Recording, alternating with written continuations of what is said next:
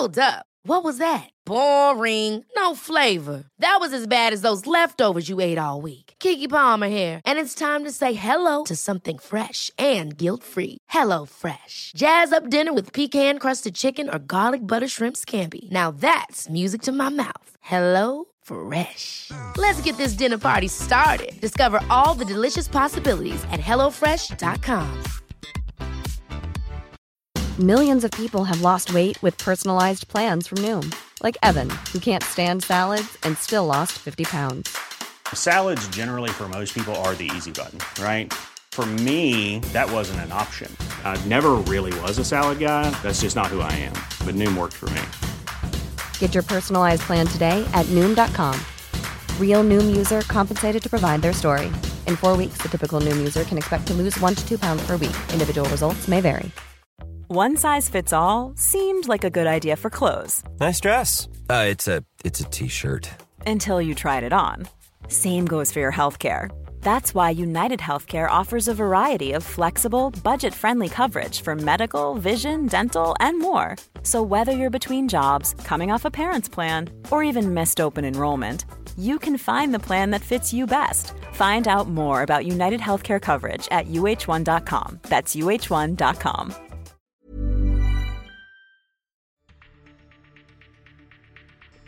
Hello, and welcome to this edition of Joint Action.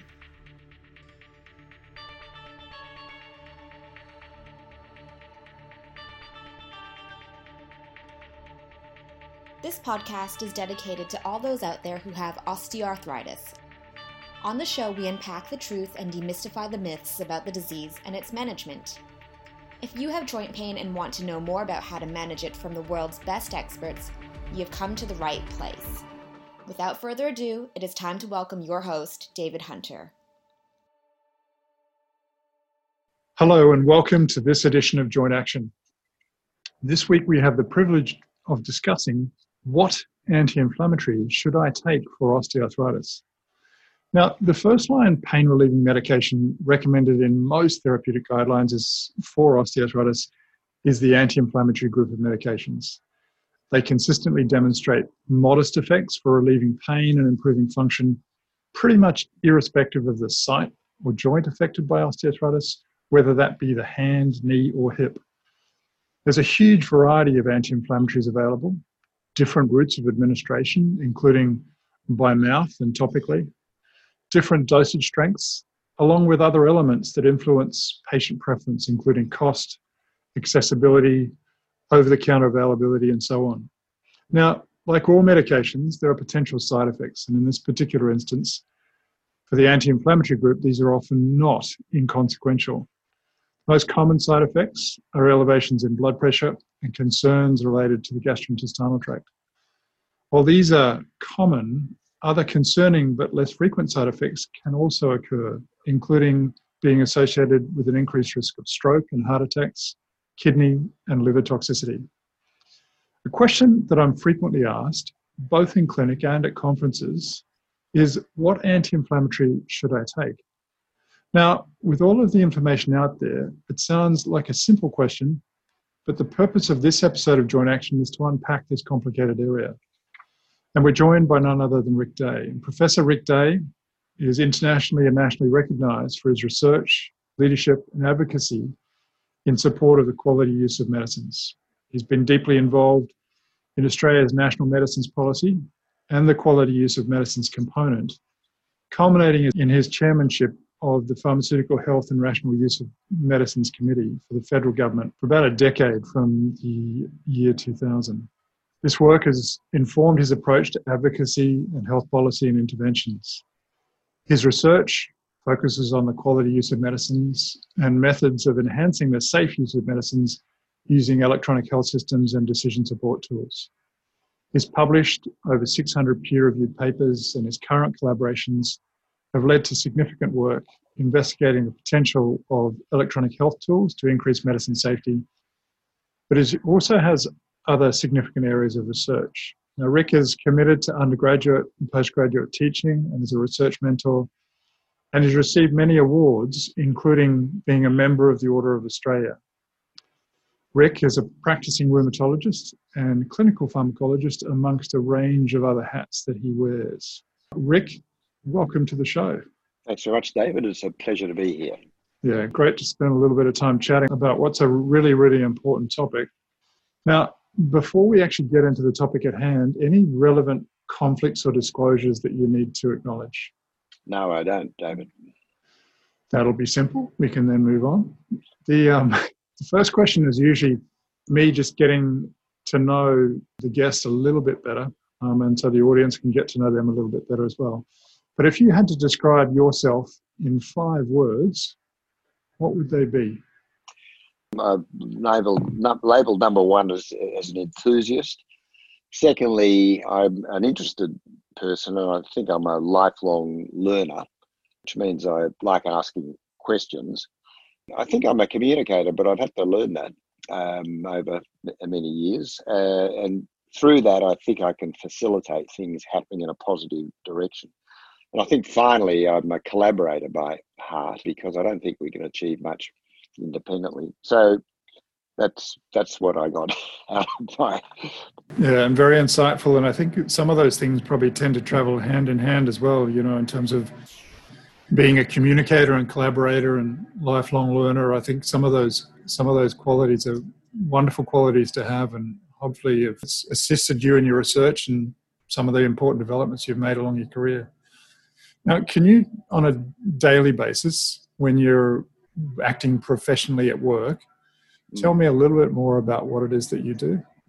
Yeah. So, look, firstly, as you noted, I'm a rheumatologist. So I spend a day a week consulting from dawn till dusk. And that's really to do with rheumatic diseases, conditions, pain, a little bit of things to do with medicines. But essentially, it's people who are in trouble with their musculoskeletal system.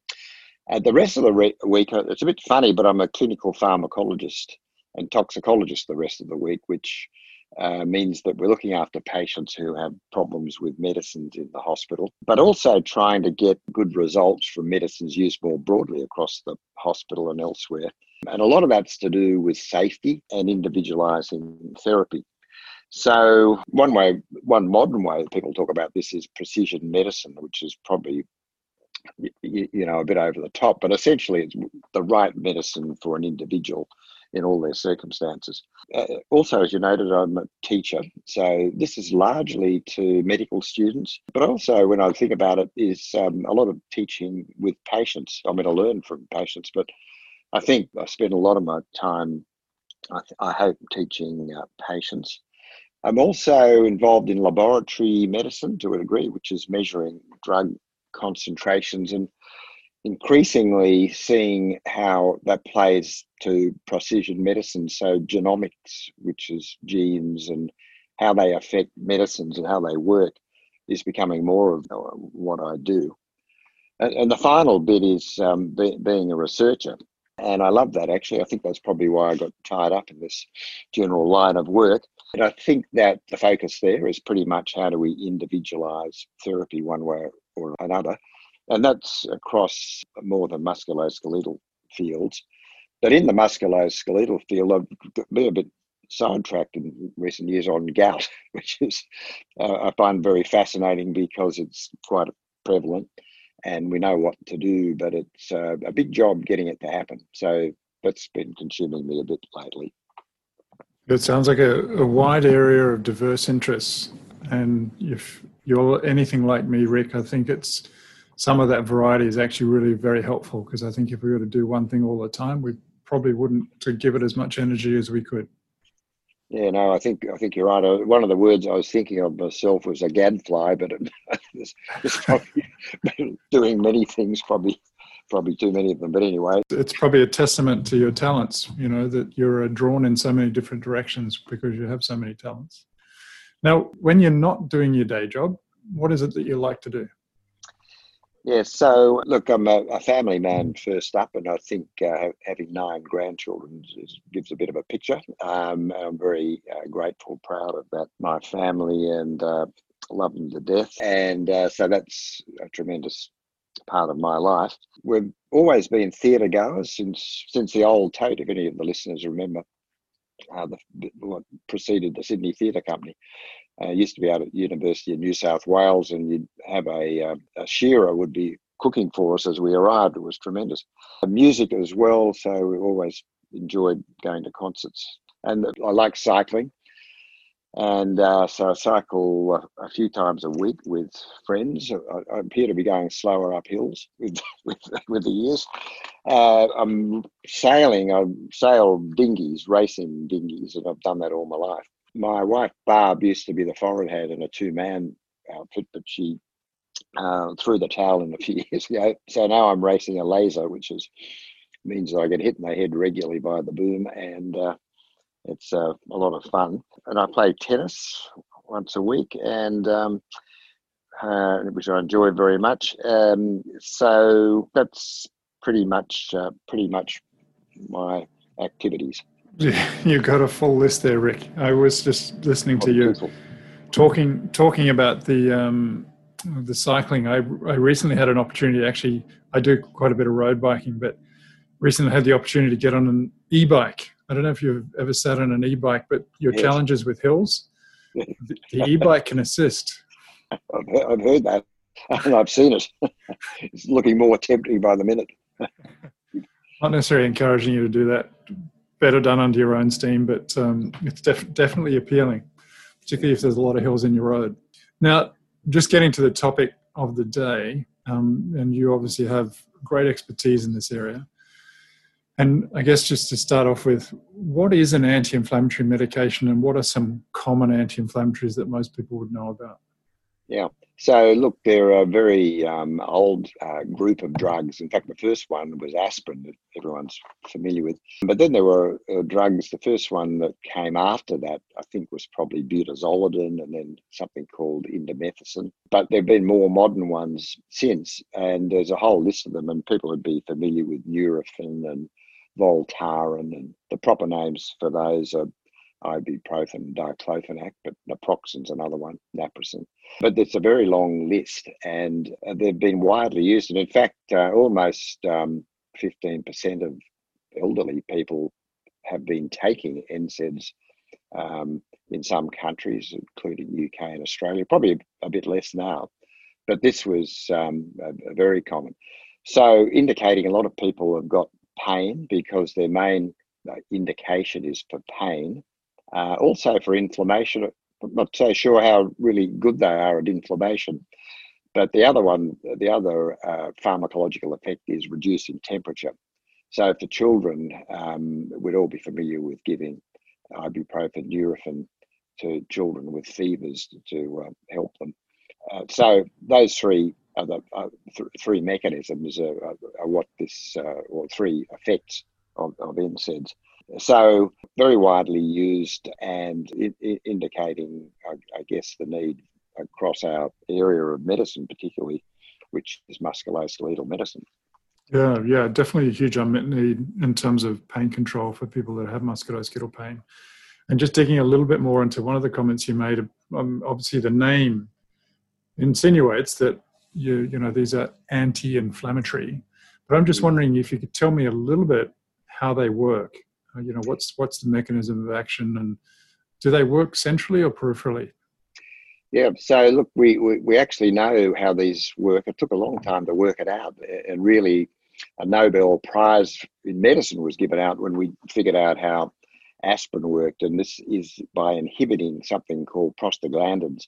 So they're like hormones, and there's a wide range of them, and they contribute to inflammation, they contribute to raised temperatures, and they contribute to pain. So blocking them, which these drugs do very well, contributes to reducing the symptoms from those particular problems. It's turned out that it's a bit more complicated than just blocking the formation of prostaglandins. There's two pathways of blocking the prostaglandins, and these pathways have led to some new drugs. Some people have heard of celecoxib or Celebrex. Probably the most common drug that actually blocks one of the pathways, which was hoped that it would be differentiating the good effects, that is, relieving pain and inflammation, from some of the bad effects, which we'll talk about in a minute. And they do that to a degree, but probably not as successfully as we would like.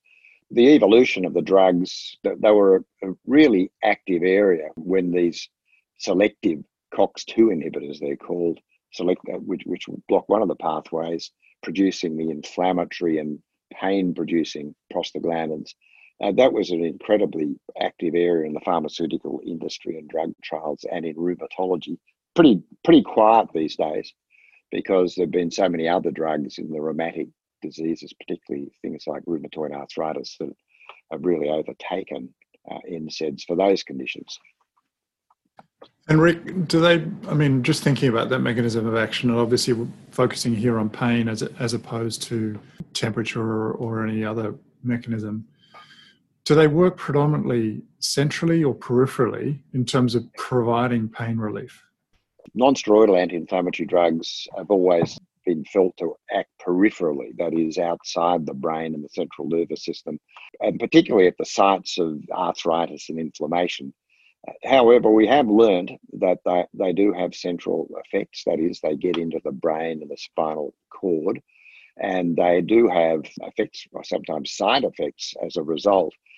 But the anti-inflammatory effect is mainly a peripheral effect, and that contrasts with paracetamol, Panadol, which is much more able to affect the brain and the spinal cord and produce the pain relief that drug does in the brain and spinal cord compared to the anti-inflammatory drugs. Sort of interesting, if you think about people having a tooth removed, which is a painful process, that's in the periphery, it's not in the brain. But in fact, Panadol as well as drugs like ibuprofen work pretty well in that situation. And they both block prostaglandins, actually, either centrally or peripherally. But for years, people have wondered about, some people, why do they get a headache with anti-inflammatory drugs or some other strange effect on their, the way they're feeling or their ability to think or what have you. And that can be due to what's called central effects of these drugs. Not a big ticket item, but it does happen.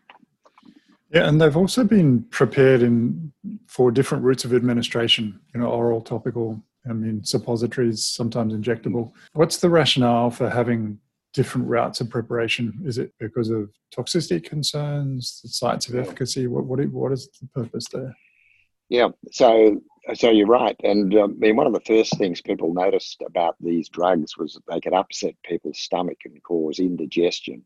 And even worse, that they might cause bleeding and ulceration, which can be very serious, of course. So people thought, well, maybe if the drug isn't taken by mouth going down to the stomach where the ulcers mainly seem to occur, that would be safer. So why don't we use what's called a suppository? But they are actually effective. But interestingly enough, the people still get ulcers and indigestion, probably not as much as if taken orally.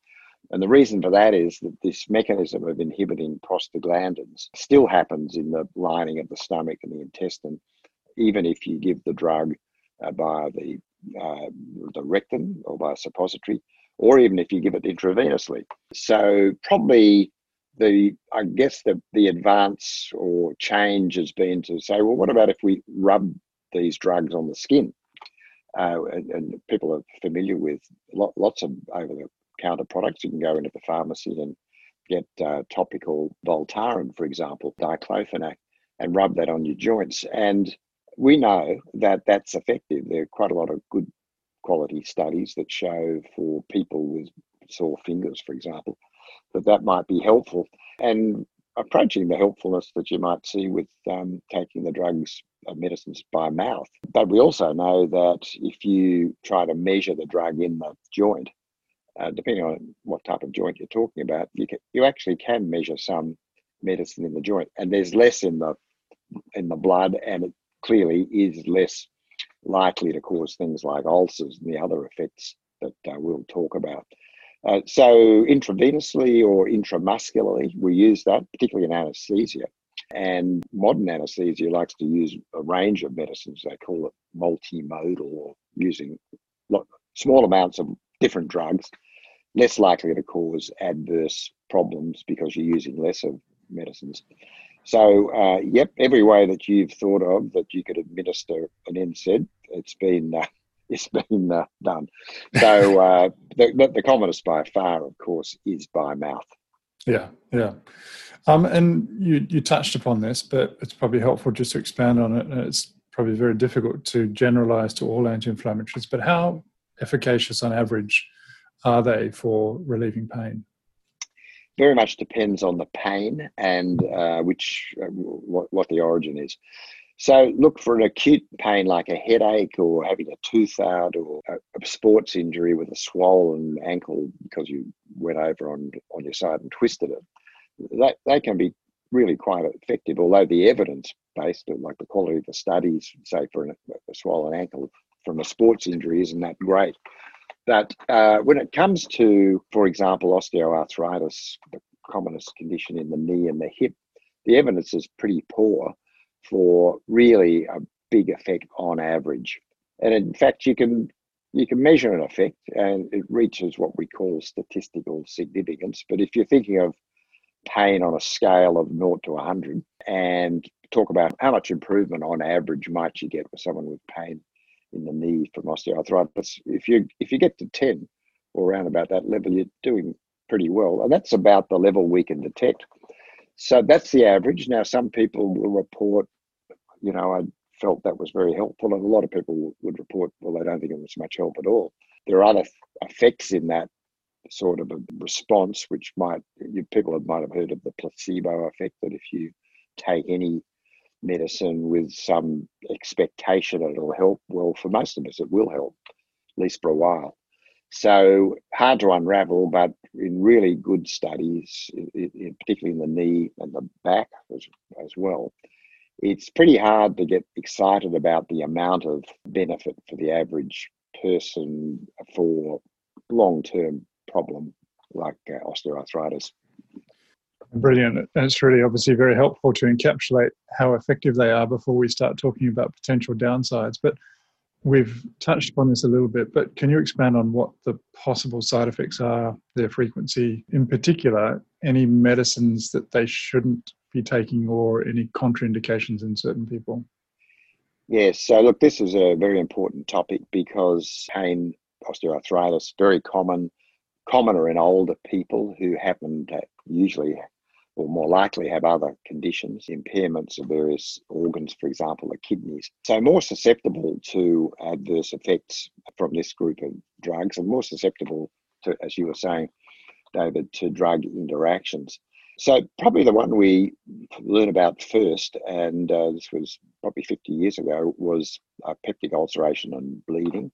Now, one of the factors there is that the older you get, the more likely you are to have a spontaneous peptic ulcer. And in fact, till we understood the cause of peptic ulcers, which is this bug called Helicobacter, some of the listeners might have heard of, this was a bigger problem. But one thing's for certain, as you get into the 60s, 70s, 80s, you're a bit more likely to have a problem. Now, if you take an NSAID on top of that, it's like a multiplying effect. In fact, we describe it as an exponential effect, so that the risks go up.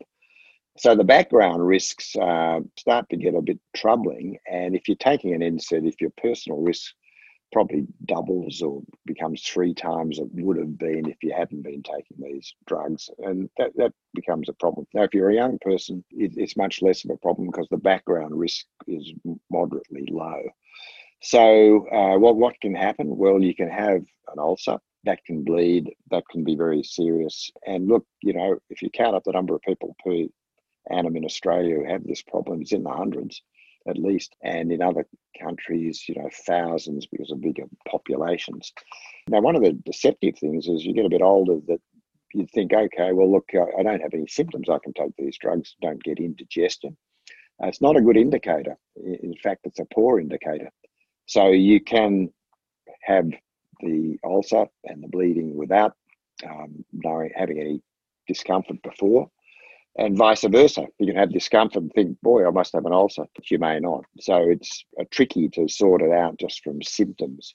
We've learnt that these newer variety of drugs like Celebrex are a bit better, reduce the risk a bit on average, but they don't eliminate it. And we've also learnt that you can reduce the risk even more, and it's described as cost effective to do it, to give agents that protect the stomach and intestinal lining.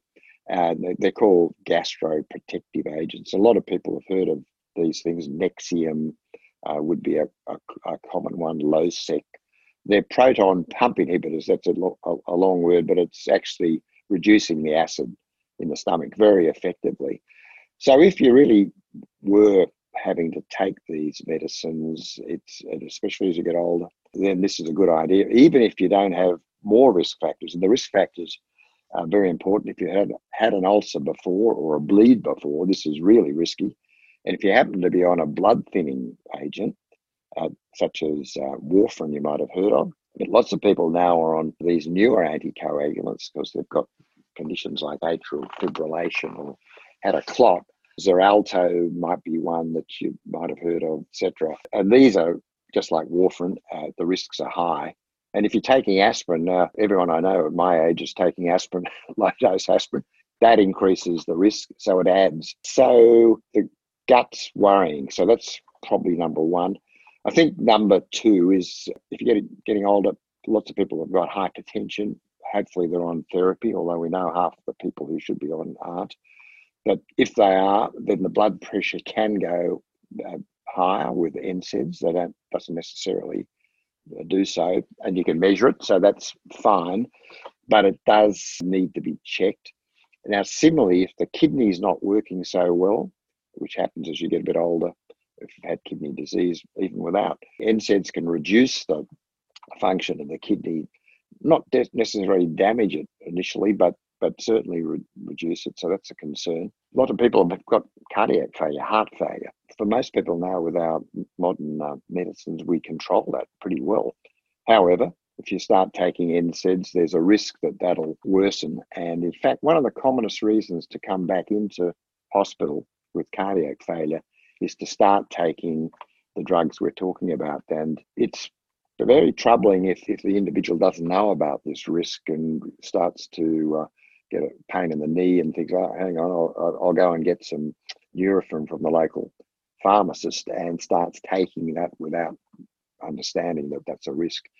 So probably the last one to mention here is heart attack itself, which is, we didn't really realize this until these COX-2 inhibitors like Celebrex came on, and there was one important one called Vioxx, where we really learned that these newer selective drugs seem to be even more likely to cause a heart attack. And we know the mechanism. It's to do with the prostaglandins that we talked about, but it actually extends to all the NSAIDs, so pretty much. So if you happen to have what's called coronary artery disease or had a heart attack before, it's risky, and your odds of having a heart attack increase. I'd put it in the same category as risk factors we know about: smoking, raised lipids, lack of exercise, overweight. Put in NSAIDs, that's another one. So all of these things suggest that if you're going to use an NSAID, there ought to be a really good reason to do it. And of course, we've just discussed that, on average, the effects aren't so impressive. So again, I think you need to have that in mind. I think it's a great pity if people start thinking, well, this might be good long term, and just keep taking them, not too sure if they help or not. That's a pity, because it probably isn't necessary and it's risky. Yeah, it's wonderful information. I think a really helpful overview of a very complex but also still very topical area because of the frequency with which anti-inflammatories are used, and particularly the population who are often carrying a number of different comorbidities that make them at higher risk for some of the side effects. Now, we touched upon some of this, but so any, I guess, profound tips that you might have to promote safety? You spoke about potentially something to protect your stomach, identifying those people who are at greater risk of gastrointestinal toxicity. But just wondering if you had any other potential tips that people might like to use. Yeah, look, I think people find that just on the indigestion side of use of these medicines, that taking them with food seems to help. Now, it doesn't actually reduce the risk of ulceration much, fortunately, but in terms of comfort, that's a little bit helpful. So that's, I think, an important thing. The other thing is we do know, and it took a long time to work this out, that there is a relationship. It's not really close, but the amount you take, and that is the dose each day, there's a relationship between, in fact, all the adverse effects we talked about, including the ulceration, and how much you take. So if you take less, it's safer, less dose. And although it's a bit controversial, because our conditions that we're talking about fluctuate in terms of their symptoms, that you probably don't need to take these things for many of us constantly. So if you can use the lowest dose for the shortest time, that's safer. And one of the other interesting things we've learned is this, I've talked about the relationship with dose and the adverse effects increasing, particularly the risk from ulcer. But the effect on the symptoms doesn't go up in a straight line like it does for the ulcer. So in other words, you get most of the effect you're going to get at a lower dose anyway. So if you felt like, well, this is not enough, I'll double the dose, that should double the effect. Well, no, that's not the case. The increments are much less. So it's sort of almost a yes-no situation. Did it work or it didn't with the starting dose? Well, it didn't. Well, it's increasing the dose is unlikely to help a lot. Can do with some people, but so those are the key things. And I think probably the big question is, do I really need to keep taking this? Is there something else I can do that will make this less of a proposition? I certainly would try, if we're talking about arthritis of the hands, probably the knees as well, I would try the topical NSAIDs if you need to, because it's proven that they do have some effect. Again, it's not huge on average, but for some individuals that's enough, and or it might work quite well in individuals for whatever reason, which we've never quite figured out. Probably the last thing, David, is about, well, there's a lot of them, are they all the same? Should we move from one to the other? And, I spent a lot of my time trying to figure out what the basis of this was with a lot of other people. And I think it's fair to say we never worked it out. But there is a group of people who say, yes, this one suits me and that one doesn't, and that is moderately sustained. But I'd have to say that the quality of the evidence for that is pretty low. I think most people are probably in the middle, that you can go from one to the other, and it probably reflects the fluctuating nature of the condition and a lot of other matters, not the pharmacology, I think. Yeah, no, it's really helpful. So, I think the general dogma would suggest that if one doesn't work, it might be worthwhile trying another. And as you're suggesting, there's potentially not a lot of science behind that, and it may just be the disease fluctuating. Now, back to the original question, which anti-inflammatory? Is there any evidence to suggest, and you touched upon this, at least from a cardiovascular standpoint, it sounds like the COX-2s are potentially slightly worse than the other non-selective agents. Is there any non-selective agent that might be safer than others? Yeah. So, look, I think it is a bit challenging. There's a fair bit of overlap, but I think the bulk of the evidence, not the greatest evidence, but the bulk of it, there's quite a bit, would be saying naproxen's a bit safer with the heart, particularly from the point of view of heart attack. But again, what I would add here is that take the lowest dose. This is important. I think the other thing is, if you take one of the most available ones is ibuprofen, because, and a good thing about it is there's a great range of doses available. So over the counter, there's 200 milligrams.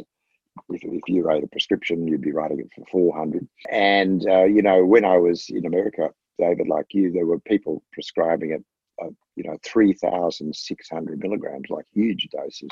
So what that says is a great range. So you can use, again, getting back to a low dose, and that looks pretty safe from a cardiac point of view. The diclofenac, it's an old drug, but it's got this selectiveness in the way it affects the prostaglandin production.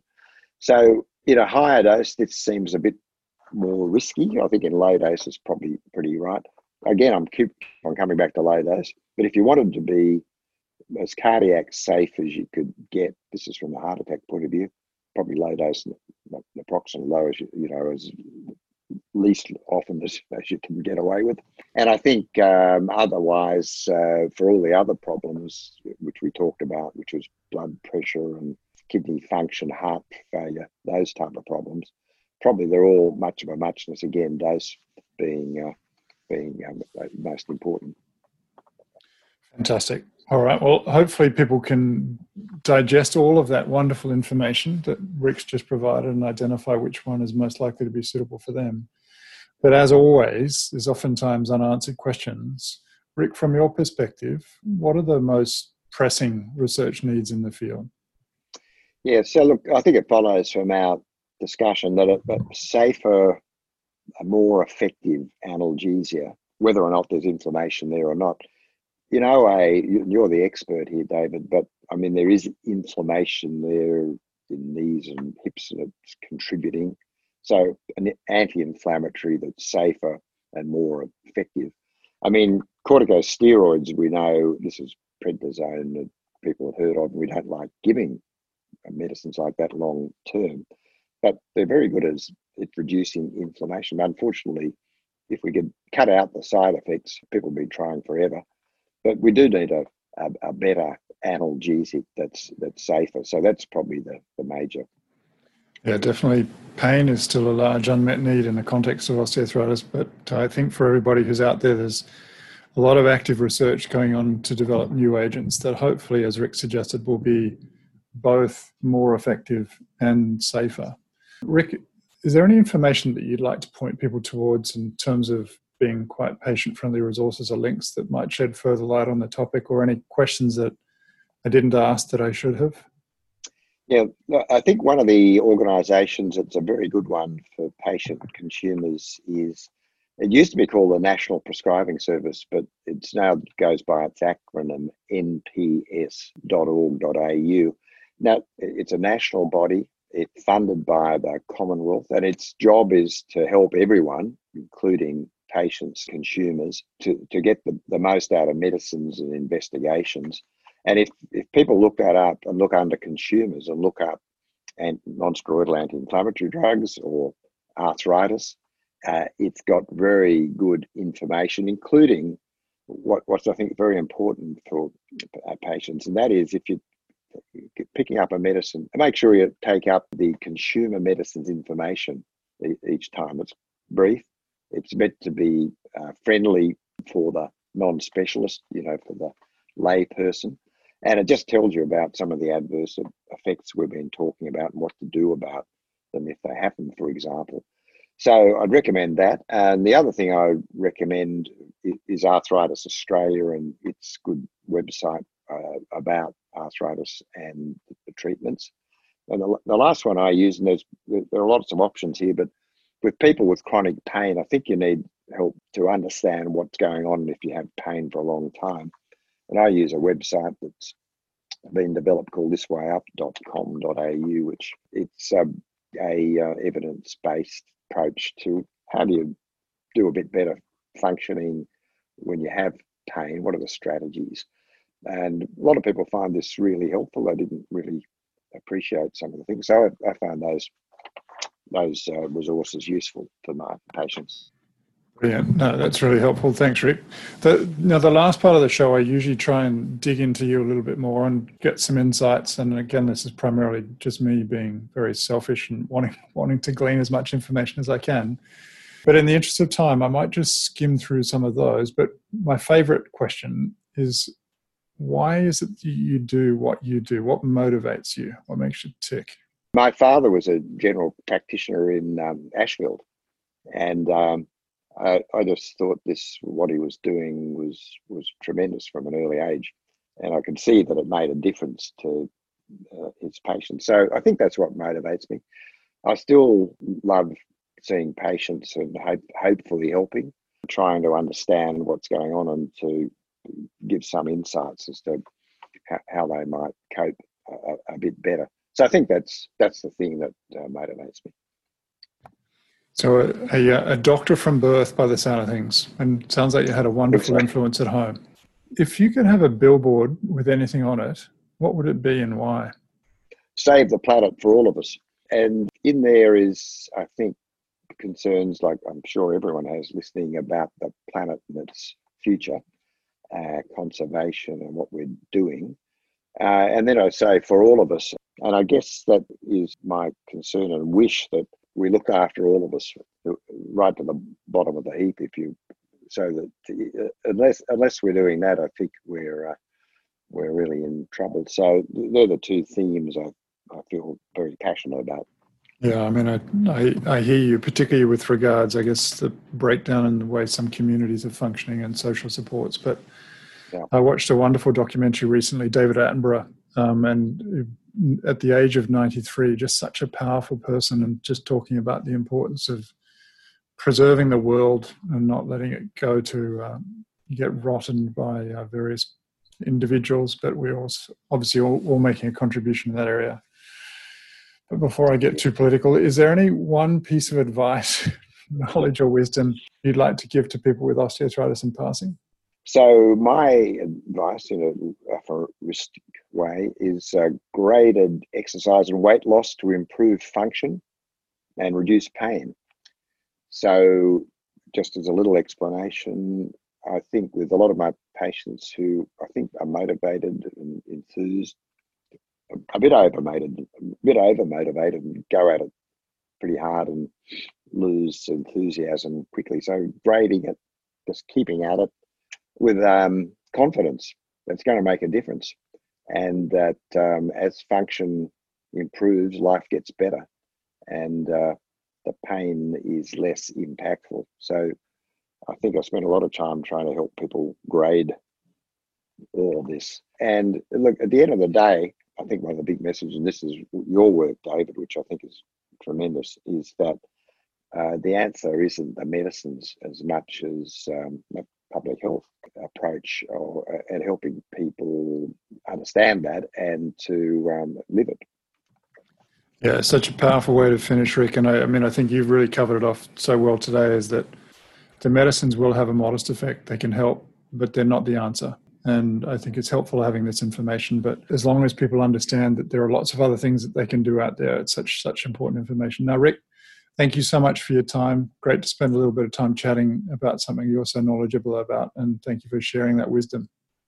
No, thank you, David, and thank you for the work you do and for this opportunity, which I've enjoyed very much.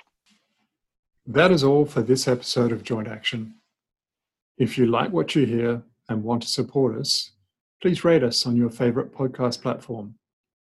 Alternatively, visit the website www.jointaction.info to post a question, donate to our research, or send us some feedback.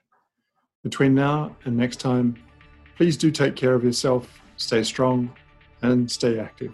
Thank you so much for listening. Thanks for listening to Joint Action with David Hunter. If you like our show and want to know more, check out www.jointaction.info.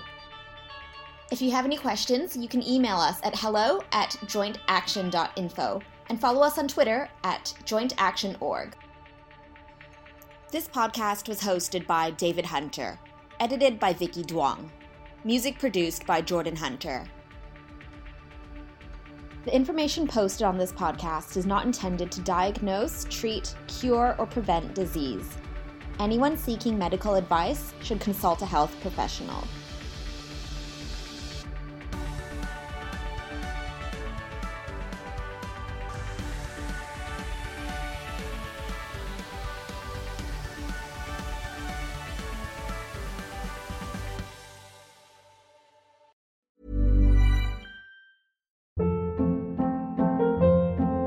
Hold up. What was that? Boring. No flavor. That was as bad as those leftovers you ate all week. Keke Palmer here, and it's time to say hello to something fresh and guilt-free. Hello Fresh. Jazz up dinner with pecan-crusted chicken or garlic butter shrimp scampi. Now that's music to my mouth. Hello Fresh. Let's get this dinner party started. Discover all the delicious possibilities at HelloFresh.com. Hey, it's Paige DeSorbo from Giggly Squad. High quality fashion without the price tag. Say hello to Quince.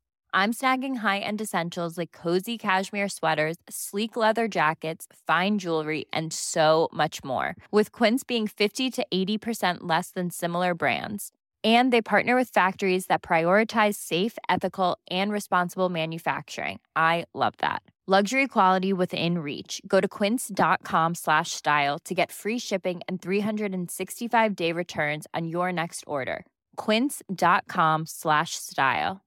Imagine the softest sheets you've ever felt. Now imagine them getting even softer over time. That's what you'll feel with Boll & Branch's organic cotton sheets. In a recent customer survey, 96% replied that Boll & Branch sheets get softer with every wash. Start getting your best night's sleep in these sheets that get softer and softer for years to come. Try their sheets with a 30-night guarantee. Plus, get 15% off your first order at bollandbranch.com. Code BUTTERY. Exclusions apply. See site for details.